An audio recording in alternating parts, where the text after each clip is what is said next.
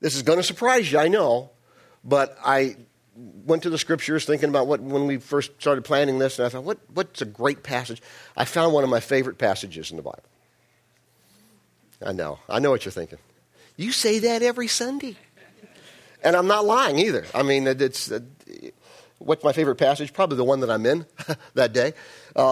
It's just a great passage. I'm going to show it to you. Before I do that, though, let me just get you to think along these lines. When we talk about this whole thing of hope and transcendence and dream on and all the things that we heard the music from, let me just give you a couple of definitions. I don't normally do this. I'm going to try not to put you to sleep while I do it.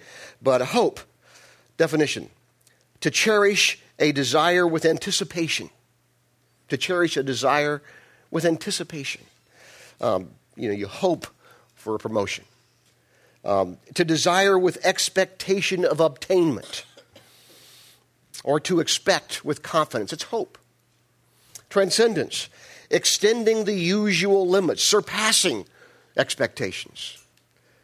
Extending or lying beyond the limits of the ordinary experience. It's transcendent. So, life without hope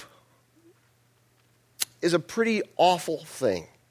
It's not only humdrum and lackluster and often feels very futile if it's not, or even worse. I was talking to a friend, I don't know, some time ago about, we were asking about the series, and I was talking about this, going through the different things that I'd be speaking on. And when I talked about this one, they said, that'd be interesting. And then they sent me a note sometime later, and they just said this. He comes here, but he said, I need some specific biblical advice on how to have hope when you feel hopeless. Lexapro ain't enough. And I'm not being critical of Lexapro. I'm not being critical of anything that can help in terms of chemistry and body chemistry and so forth. But even though that can help and other kinds of medications, that ain't enough. That's a great thought. So let me take you to this passage, all right? Thinking about this whole thing of hope and what that means and how that works in the here and now, as we like to say, in our everyday life. And let me take you to this passage that, you'll know it. Let me tell you what's happened before this, before we get to the verses.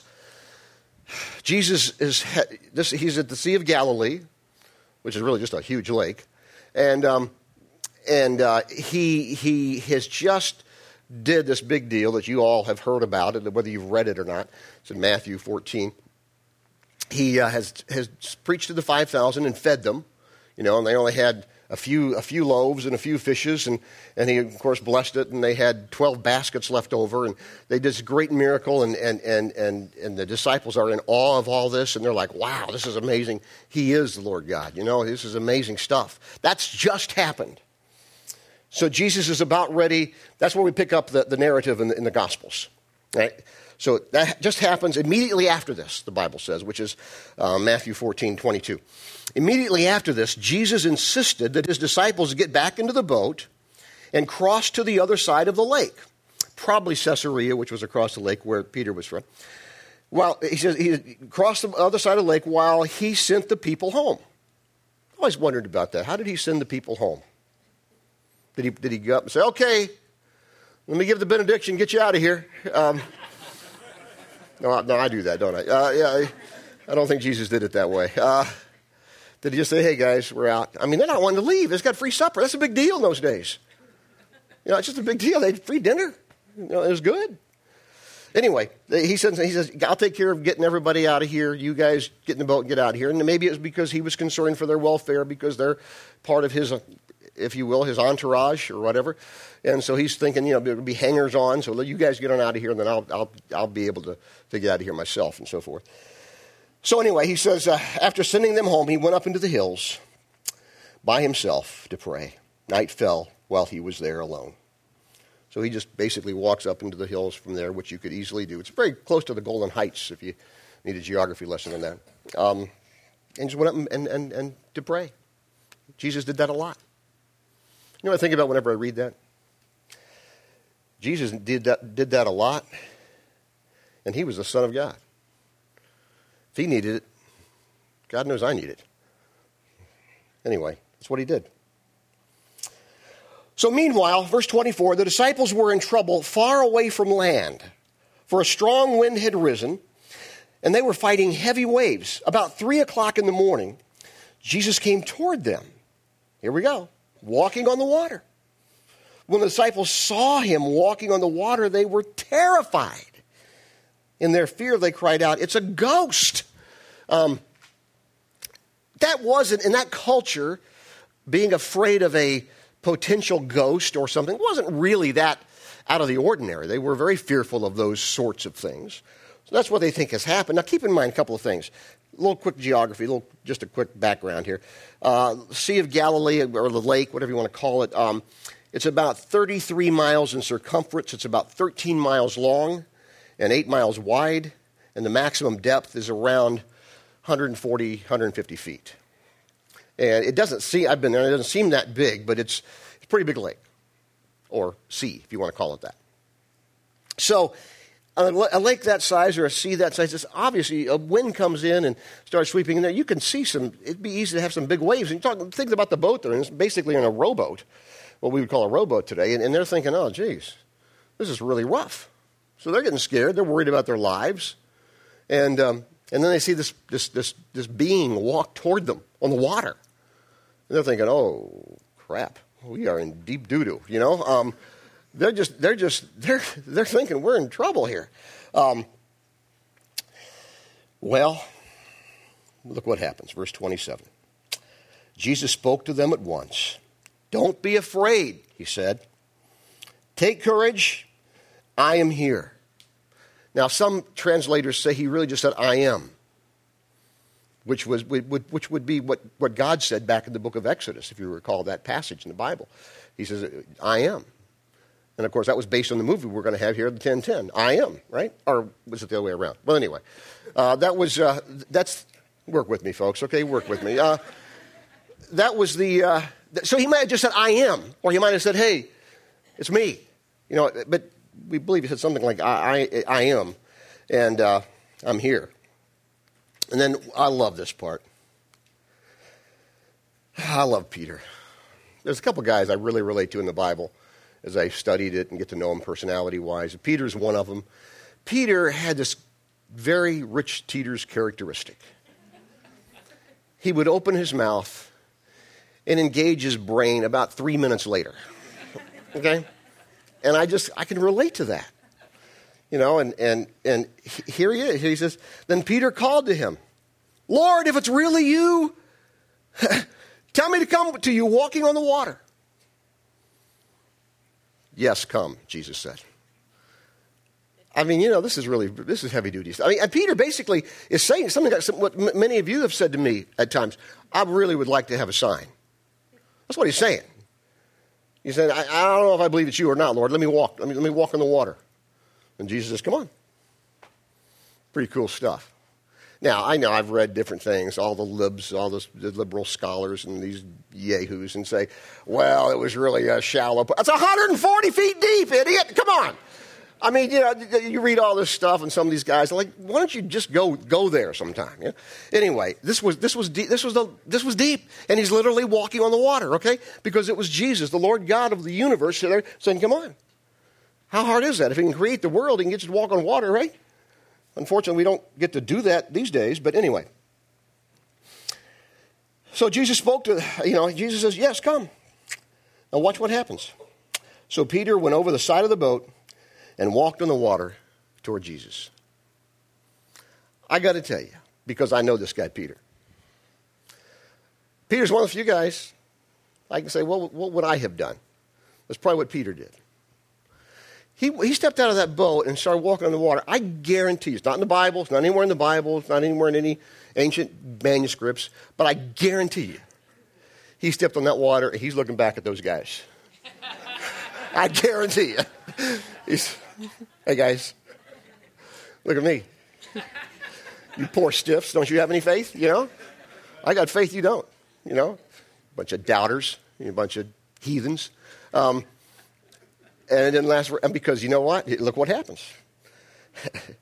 Soon Peter went aside of the boat, walked in the water toward Jesus. When he saw the strong wind and the waves, and probably his buddies. He was terrified, and he began to sink. "Save me, Lord," he shouted.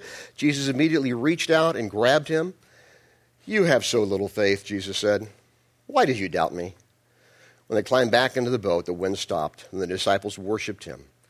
"You really are the Son of God," they exclaimed. And of course, Jesus was God, and he would never say this, but I wonder, I'm the Son. You just saw me feed 5,000 people with a few fish and a few loaves, and what do I got to do to convince you I am the Son of God? He is the Son of God. He was, and he is. But for that moment when Peter took his focus off of Jesus and looked at the wind, at least we know the wind and the waves, the Bible tells us that, and maybe his buddies too, who knows. Boom, he starts sinking. Listen, our faith, our hope becomes stronger when our focus is on Christ. Peter shows us that clearly from this particular narrative in the Gospels. Our faith and our hope become stronger when our focus is on Christ. And you know what? Sometimes, and it's important to remember this, sometimes our faith has hope when trust just barely edges out the doubt. People talk about doubts all the time. And you have sometimes. Sometimes you have questions and unanswered questions. But, I've had this discussion a lot with people, and they say, well, I don't know for sure if I'm a person of faith in Christ because I have doubts. And my answer usually goes, do you believe 51% of the time that Jesus is God and that he came and lived and died and rose again for you? Do you believe that 51% of the time? Well, I haven't put numbers to it yet, but I guess I do, at least 51%. I said, you're good. You're good. Nobody in the Scripture, nowhere does it say there'll never be questions or doubts. That's why it's called faith.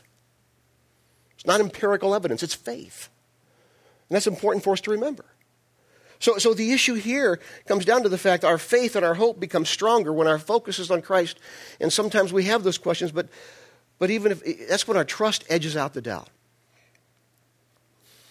But it's so easy to lose our focus on Christ. So easy to lose our focus when looking at other distractions, life, and so many distractions in the world, aren't there? So many. I did this. I had this great opportunity from time to time to do weddings and marry some of you. We got one of the couples I married right there last year, right? And they're from Dallas, and they come back every so often because part of the deal was they had to come to church at least a few times. I don't care if you're in Dallas. I don't care where you live. If I marry you, got to come to church sometimes. I don't care. Part of the deal. And so I did a wedding yesterday on the shore, Spring Lake, but the Breakers. Everything's at the Breakers. This isn't part of the story, but I get there and it's at the gazebo over the boardwalk, and I go over there and there's 3 other weddings scheduled for the same time, and I go back to the Breakers, and my groom had thought that they had reserved it for him, and they of course can't do that because it's public property. So I had to go back and negotiate. All I will tell you is my wedding was not late for the cocktail hour, okay? That's all I will tell you. And we worked it out. But anyway, I was with the groom. We were standing on the gazebo, and of course the beach is behind us, and they were doing the traditional thing of not seeing his bride before she came, and she came out of the Breakers, and I was watching her to come across the street, there, Ocean Boulevard. And I said, don't look, man, don't look. I don't want you to see her clear across there. I don't want you to see her till you can really see what she looks like instead of, I said, just focus. I said, let's look out here. We looked out there, and there's a bunch of girls in bikinis. I said, don't look out there either.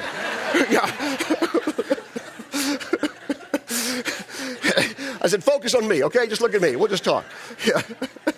So the distractions are numerous, obviously, in many areas of life. Okay, so that's when we start talking about this thing. It's easy to lose our focus in so many different ways, and sometimes it's good stuff. It's jobs and families and sports. Nothing wrong with that. There's diversions that we like, but it's so easy to lose our focus. Let me show you a couple of verses.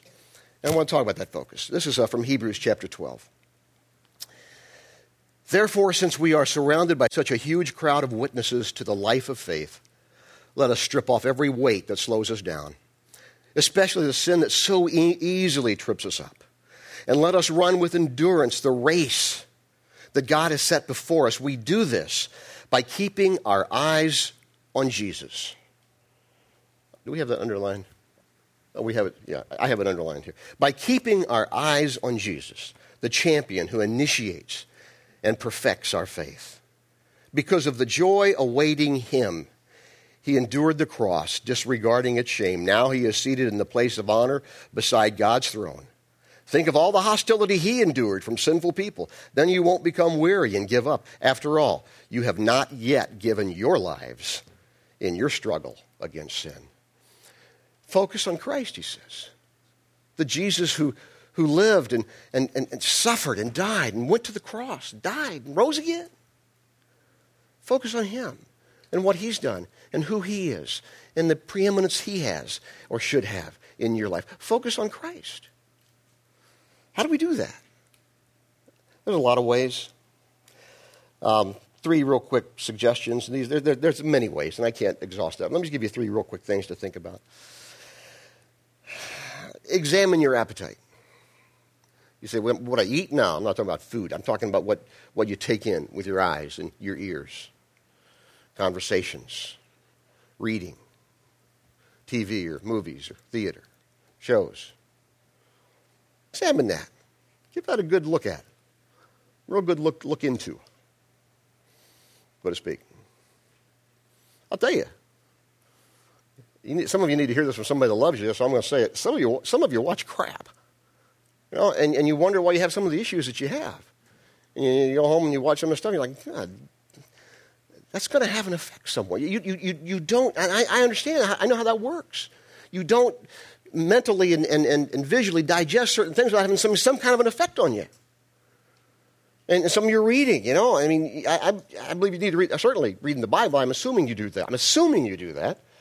If you don't, start. But even some other things that you should read, and there's a lot of things you can read that are good and whole and so healthy and so forth. But just examine that. I'm not here to beat you up on it. I'm not here to chastise you. I'm just saying, examine that. You need to think about that. I can only get you to think about it. I can't do anything more than that. So think about that. Second little suggestion that I would give you, and how do you keep that focus on Jesus? Memorize some scripture. I don't know if you saw this or not. It's on Inside Sports, speaking of watching things, on HBO, Inside Sports. Pretty good show. It's the latest one. If you've ever seen it, it's Bryant Gumbel, and he did this thing on Josh, what's his name, Texas Rangers, Josh Howard? Hamilton? Josh Hamilton. Texas Rangers, big hitter, just amazing life, and he's been up and down with drugs and all this other kind of stuff, and he's become a believer, and he's now just really focused. They call him the natural because he's just got incredible hurt right now, but he's got incredible swing. And Brian Gumbel, or the guy that was interviewing him, asked him, so how do you handle the temptation? Because you got a lot of temptation, you got a lot of money. He said, I just have to memorize Scripture. They didn't cut it out, left it right there on. Well, that's pretty cool. And here's the thing, and I've been in different types of situations where people, you do that as sort of a discipline to memorize Scripture, and you worry about whether you have the is right or the of right. Don't worry about that stuff. Of course, you know I'm going to say that because I'm not a detail guy. I'm only worried, if you memorize that one little phrase, here's how you do this, because I don't want you to carry, you don't need to carry flashcards, not a bad idea, but you don't have to carry flashcards around with you or whatever. Oh, I got to get this verse now. Just that one phrase right there in the Hebrews 12:2. By keeping our eyes on Jesus. That's a verse right there. It's not a whole verse, but it's part of a verse. Just think about that. Just take a phrase or two when you are reading the Scriptures, which I would assume is pretty regular. I hope. Just take a phrase or two. I need to write that down in my memory by keeping my eyes on Jesus, by keeping my focus on Christ. That helps. Third thing I would say is just be intentional about your focus. I call it your focus time. Just be intentional about that. Whether that be a time that you can just get alone and just pray a little bit, maybe read the one verse or phrase or verses or whatever that you're working on. Whether that be in the morning or the nighttime or the middle of the day, or maybe you have to dismiss yourself and go to the bathroom during the office to take a few minutes to do that. Maybe it's on the train. I don't know. Work that out. Figure that out. But you need to be intentional about that. How you're going to do it. It doesn't necessarily have to be the same time every day or whatever, but just be intentional about making that happen in your life. And you will see some differences that begin to take place in your life. You really will. Our faith and our hope becomes stronger when our focus is on Christ. Let me leave you with a prayer from one of my guys. You gotta be careful how you say that these days, don't you? From a guy that I like a lot, okay? Thomas Kempis. He's a old church father, more or less, philosopher, writer. Look, watch this. Just make this your prayer. Just follow along with me. Oh, Lord Jesus, make possible to me by grace what is impossible to me by nature. You know well that I can suffer little and that I am soon cast down by little adversity. Lord Jesus, make possible to me by grace what's impossible by my nature. You know well that I can suffer little and that I am soon cast down by little adversity. That's me. Probably you. I ask God to make that true in my life and yours. Let me pray for us all. Lord God, I do make that prayer mine. It doesn't take much to discourage us. It doesn't take much. And God, I pray that you would, even though it is not by nature for me or anybody here, to have the kind of grace that we need, the kind of focus that we need, we ask that you would give us grace to make that happen in our lives. And that it happens by your grace, by your help, and by your mercy. We pray that, and we thank you for your love and your grace in all of our lives. And we thank you in Jesus' name. Amen.